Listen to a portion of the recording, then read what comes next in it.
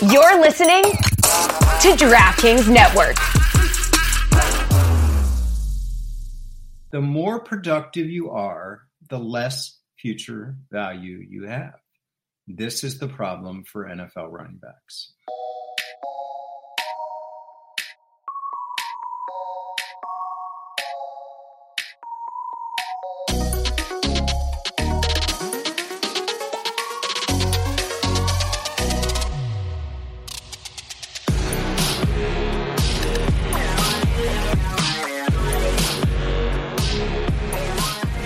Hey there, boys and girls. Welcome to another edition of the Business of Sports with Andrew Brandt. I'm your host, Andrew Brandt. We're produced by Jack Connell, musical producer. The sounds coming from my son at Boy Blue Tunes on Spotify. And of course, we're presented as always by our friends at DraftKings. Hope you guys are doing well. It is quite a week in the business of sports. I'm going to bop around on some things dealing with the NBA and the NHL, dealing with college sports, dealing with the merger, continual reverberations from the LIV and PGA merger or acquisition or whatever you want to call it, and maybe even touch on a baseball issue with potential move to guess where, Las Vegas once again. I want to start with the NFL. I'm writing something for Sports Illustrated. I just want to talk about running backs. I've talked about this before, but I think we need to have a discussion about running backs. The devaluation of the position is extraordinary in my mind. It's uncanny, and it keeps getting worse. Okay? It keeps getting worse. And, you know, we can talk about the reasons for this in a minute, but let's talk about the news of this week and even the past few months. This week, we had the release from the Minnesota Vikings of Dalvin Cook. Dalvin Cook, I don't have the stats. I don't need the stats. He's been one of the most productive players in the NFL at that position for years. And here's my point. That's the problem. That's the problem. Think about what I just said. He's been the most productive, one of the most productive running backs in the NFL for years, and that's the problem. In any other business, in any other position in the NFL, and basically any other position in sports, you have productivity, you win. You get a contract, you get extension, you get rewarded, you get awards, you get all kinds of kudos from your boss, you get promoted. Productivity increases value. It's a simple proposition. Who cannot understand that? You're productive at work, you get rewarded. And that is true for offensive linemen, defensive linemen, cornerbacks, safeties, linebackers, punters, kickers, quarterbacks, wide receivers, tight ends, but not running back. Running back is the inverse. We have come to the point where it's the inverse of productivity value with running backs. That is something I just have to say. The more productive you are, the less future value you have. This is the problem for NFL running backs. It starts in college. We have the NFL draft eligibility rule. It requires 3 years removed from high school to enter the NFL, and everyone says, yeah, that's fine. You know, who wants these 19-year-olds running in to pick a name? Ray Lewis in the past, or Brian Urlacher in the past, or Roquan Smith now, or whoever. But it's an arbitrary age, it's an arbitrary rule, and it's agreed to by the NFL and the NFL Players Association. In hockey, in baseball, you can come in as a high school student. In basketball, you have 1 year removed from high school. This doesn't matter for a lot of positions. Again, I mentioned offensive line and quarterback. They take a lot of time to develop. They are not stressors on the body, even though quarterback gets hit hard. They only get hit, 10 times a game, if that? So here we're talking about running back. Running backs have their most productive years in their early years. And you can say early years are 21 to 25. Maybe the early years are 17 to 21. Or maybe they're 18 to 23. Or maybe it's 19 to 24. Whatever it is, they are severely restricted and disadvantaged by this NFL draft eligibility rule. And indeed, the person who fought against the rule was a freshman running back who led the country, would have been a top pick, named Maurice Clarett. Ended up not being able to win that case, having to stay out of the NFL, even though he couldn't go back to college, and then never really played in the NFL. Maurice Clarett, a running back. Because running backs have their highest productive earning years in college. Now, it's great that Bijan Robinson and Jahmyr Gibbs are in the top 12 in the NFL draft. That's great. Good for them. But they're going to be worn out in a few years. Do we think that Bijan Robinson and Jahmyr Gibbs are going to be fresh and getting these big contracts at age 25, 26? I mean, they're getting a big contract now. They're two of the highest paid running backs in the league based on their draft position this year. But to expect them to get big contracts again, even one of them, with what we're seeing out there, no. So listen, Bijan Robinson and Jahmyr Gibbs could have gotten these contracts 2 years ago. Maybe not first round, but second round, whatever it is. If there was an NBA-style eligibility rule, it's an NFL-style eligibility rule. They have to wait 3 years.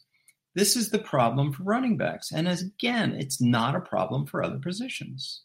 Running backs have the shortest shelf life in football. They take the most brutal hits, and they wear out. It's not anecdotal. It's happening. Yes, there are outliers. There's Christian McCaffrey. There's Derrick Henry, and they got the big deals, and they're still playing on those big deals. But those are the exceptions rather than the rule. Let's give you some anecdotes in the past, 3 months. Dalvin Cook, released. Ezekiel Elliott, released. DeAndre Swift, traded for a ham sandwich. Aaron Jones, $6 million pay cut. What are we seeing here? And here's the big one. Austin Eckler. Austin Eckler made noise. He's like, I'm the bell cow for the LA Chargers. I'm one of the best running backs in the league. My productivity's been off the charts. I'm going to make a little noise because if I'm putting myself in Eckler in his agent shoes, I'm like, this is my time. I got to get paid because we know they're going to discard me in a year or two. So he made some noise, some contract discontent, some grumbling. Guess what it got him? Nothing. The Chargers ignored him. The Chargers said, yeah, I don't think so. As far as any teams angling to trade for him, no. So the Chargers threw him a bone with some incentives. That's it. No free money.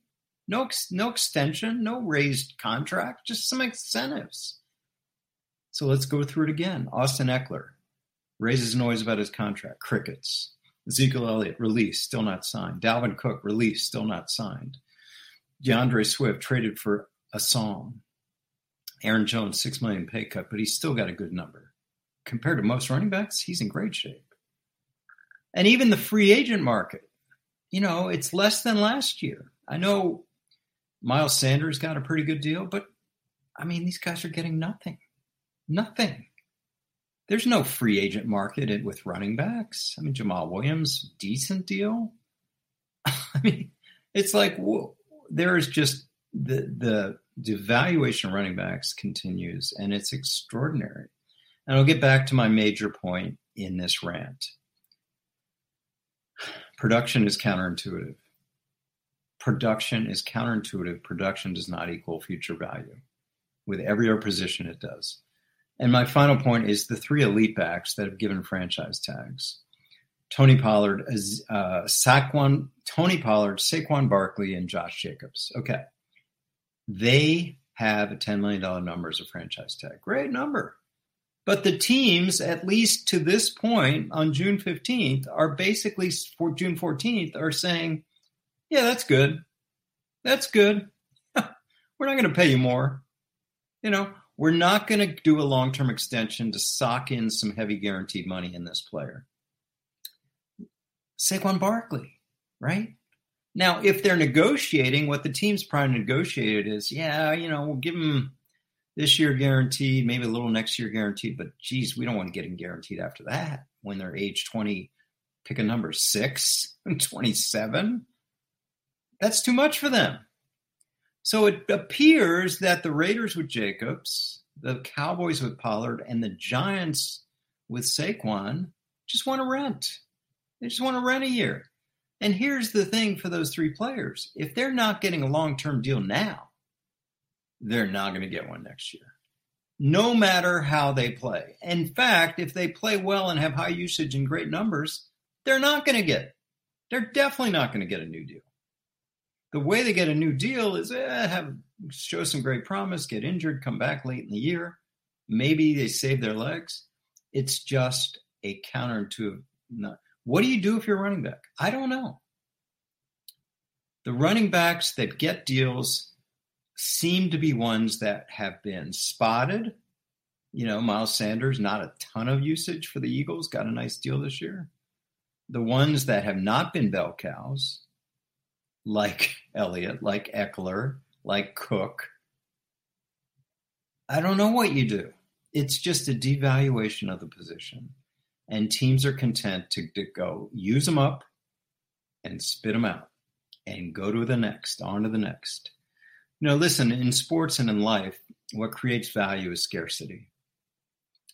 And what seems to be, except for outliers, like McCaffrey, like Henry, and maybe these two rookies, you can find running backs.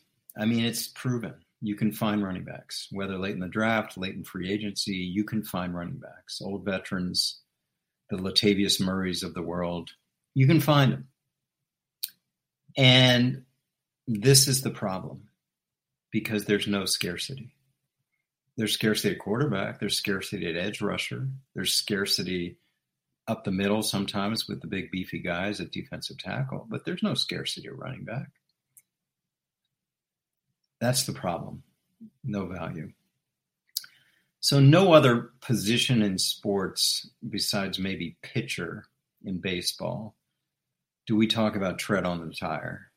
And this is the real issue with running backs. Tread on the tire. Teams are telegraphing to the world their strategies. We want to use them and use them up and move to the next. The franchise tag for running back works so hard against running backs. The draft eligibility rule works so hard against running backs. My final point is, I feel for running backs. From a business of sports angle, they are in a really tough spot. Okay. Let's move on. We had two champions this week of two of our core four sports. In the NBA, the Nuggets win it all. Nikola Jokic, what a revelation. I'm speaking to you as a Joel Embiid Sixers fan, and I'm like, wow, this guy is different. This guy, Jokic, is different. He makes everyone better. He's got such skills, and he's totally selfless on and off the court. Impressive guy. Nothing against Joel Embiid. I still think he's the MVP. MVP is an in-season award, so don't come to me with the playoff stuff. So anyway, they win. They're a revelation. They're a great team. They pass. They move. Everything seems to work for them. On the business side, they obviously will increase their value. The ownership, Stan Kroenke, owner of the Denver Nuggets. I believe it's his fifth championship in the last couple of years. Now, a couple minor sports, a League of Legends or Call of Duty League, he's got the winner. He's also got the winner of the National Lacrosse League last 2022, the Colorado Mammoth. And then the NHL, of course, Colorado Avalanche 2022. The NFL, LA Rams 2021 season, I believe, 2022 Super Bowl. And now we go to the Nuggets. Trying to see if there's anything to be gleaned off of an owner like this having so much success. And the only thing I could come up with is he's a guy, listen, I've been around NFL meetings. I never see him. He's never there. He's just kind of a hands-off. He doesn't do a lot. So what he does with his teams is he hires good people, spends the money, and stays out of the way. So maybe that's the lesson. Certainly that's what I dealt with in Green Bay. There was no owner to even stay out of the way. They were just automatically out of the way. And we could run our team with autonomy and hopefully good people doing their jobs. The other lesson is marry a Walton. He married Ann Walton of the Walmart family. That helps a lot. He had his own fortune in real estate and does. But marrying into one of the wealthiest families in the world doesn't hurt at all. So he's got tremendous funds, and he lets people do their jobs, gives the money, and stays out of the way. Okay, speaking of business going north, let's talk about the other league that just ended last night. The Las Vegas Golden Knights win the NHL Stanley Cup Championship. Now, first of all, we have to talk about Las Vegas. I'm old enough to remember when Vegas was taboo. I remember covering the NFL meetings when they were considering Oakland moving to Las Vegas, and it had all changed. This taboo about gambling, they just felt that would be covered. Las Vegas has done it with the sports books and everything else. They can do it with a team. They can put regulations, barriers, guardrails around it, and they have. So it's interesting that there doesn't seem to be any appetite for, hey, this is wrong, putting a team in Vegas. And now that team in the NHL has had tremendous success getting to the finals in their first year of existence and winning it all just now. Great investment for Bill Foley, the owner. And listen, business is looking good for the NHL. They are now approaching $6 billion of revenues. I know that's not in the NFL or NBA or even Major League Baseball strata, but wow, a good move for them, a bonus for them to be approaching $6 billion. Their new television contracts, media deals with TNT and ESPN seem to be going well. Total there is over $4 billion. And here's the biggest metric that just happened this week. The Ottawa Senators, who probably are one of the least valuable teams in the smallest or one of the smallest markets in the NHL, are selling for $1 billion. That's breaking the record held by the Pittsburgh Penguins, who sold to the Fenway Sports Group in 2021 for $900 million. $1 billion for the Ottawa Senators is a great number. I mean, this puts the NHL in that B category, not M category.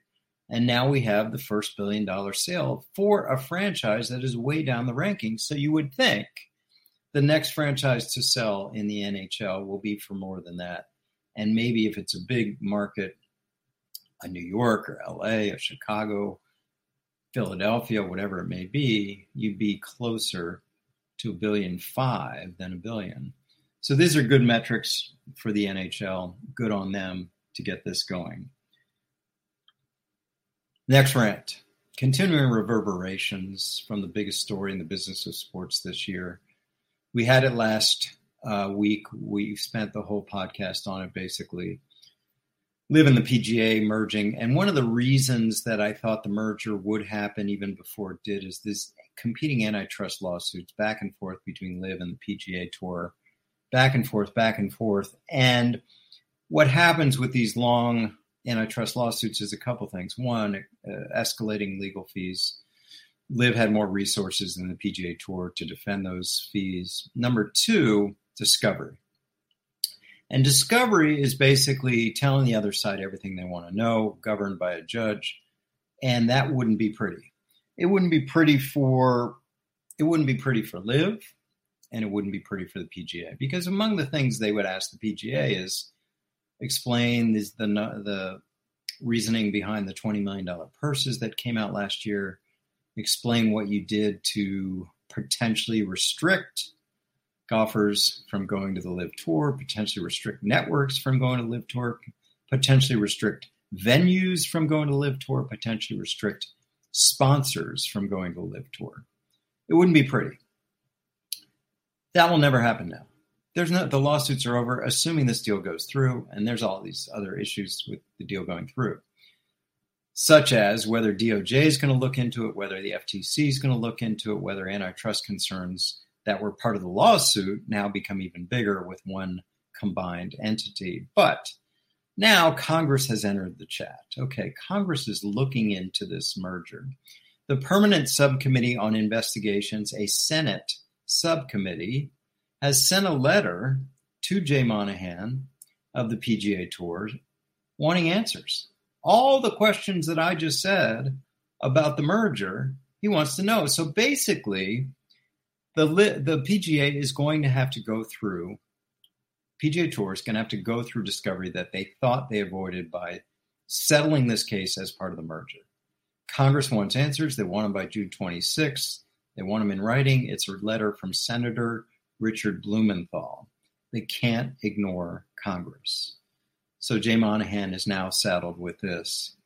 And let's give a thought for Jay Monahan. The PGA Tour commissioner is coming under heavy fire and criticism, including from myself. And I know Jay, we worked together as agents at the agency Wolf Associates in the late 90s. So I feel for him, and I feel for him more now. He's sidelines now with a medical condition. There's no further information. I wish him all the best and a speedy recovery and hope he feels better. The stress of the last couple of weeks, I can't imagine. So giving a good thought for Jay Monahan, despite a lot of people's criticisms that continue. Okay. My last thought here is on college sports. There's been a revolution of athletic director hires. The biggest news this week out of college sports is that the athletic director at Notre Dame, Jack Swarbrick, who's been there a long time, is stepping down, and his replacement has already been named. It is Pete Vivacqua. Pete's an alum of Notre Dame, but more importantly, Pete is leaving NBC Sports, where he's been an executive for many years, to take over the job at Notre Dame. This follows the Big Ten tapping Tony Petitti, who's a former CBS executive, and the AAC, American Athletic Conference, tapping Mike Oresco, and he's been a media executive for many years before that. What does this tell me? Well, it tells me a couple things. Number one, we're way past the days of college athletic directors being these essentially administrators who came up through ticket sales or came up through whatever they came up through in the athletic department, and being more administrators, scheduling games, dealing with schedules, dealing with minutia of coaching issues and all of that. Now there are people handling those. ADs in college sports are much more big picture. They've got to deal with, obviously, student player rights issues, college athletes, college conferences, and the big one, media. Media is the lifeblood of sports. Media is the lifeblood of not only pro sports, but college sports. And getting the best media deal puts the conference and the teams in the conference in the best position to succeed. Not only their football and basketball team, but all their other dozens of sports that serve the other parts of campus. So media is everything. That's why we're seeing these media bosses being hired as ADs at major schools. So we have a new media boss from media at the Big Ten, and now we have a new boss from media for Notre Dame, which is basically its own conference in the way it operates, and obviously has an extraordinary budget to deal with. This is good. I talk a lot about the need for disruption with sports general managers, that NFL general managers can't just be scouts anymore. They've got to deal with $2 billion, $3 billion, $6 billion businesses. That's a lot more than picking players. It's the same in college. This is a lot more than scheduling games and dealing with alumni and dealing with boosters. This is dealing with massive media issues, and you got to get the money from there. Whatever you get from donors and boosters is great, but you got to get the media money, because the media money is really going to be your bulk of revenue that's coming in. And this is the trend we're seeing, disruption in the athletic director hiring cycle. So kudos to Notre Dame, and good luck to Pete Vivacqua leaving NBC Sports to run Notre Dame Sports, which may be a bigger property than NBC Sports. All right, those are the rants for the week of June 13th, 14th, 15th, 16th, 17th, 18th. Hope you guys enjoy the podcast. I think it's truly unique. Leave us in comments, leave us ratings.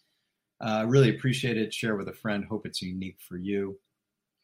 Newsletter, andrew-brandt.com. If you want to hear my videos every day, I put them on Reels at Andrew Brandt too, but if you want to hear the whole thing, go to andrew-brandt.com/SBL for the Sports Business League. As I mentioned, the Reels on Instagram at Andrew Brandt 2, of course, Twitter, Andrew Brandt, column at Sports Illustrated, and of course, this podcast. I hope to make it the best, most unique business of sports podcast out there, thus the business of sports. All right, thanks to Jack Connell, my producer, Sam Brandt at Boy Blue Tunes, Spotify, the music under us. Thanks to you for listening. I'll be back next week with another edition of the Business of Sports with Andrew Brandt.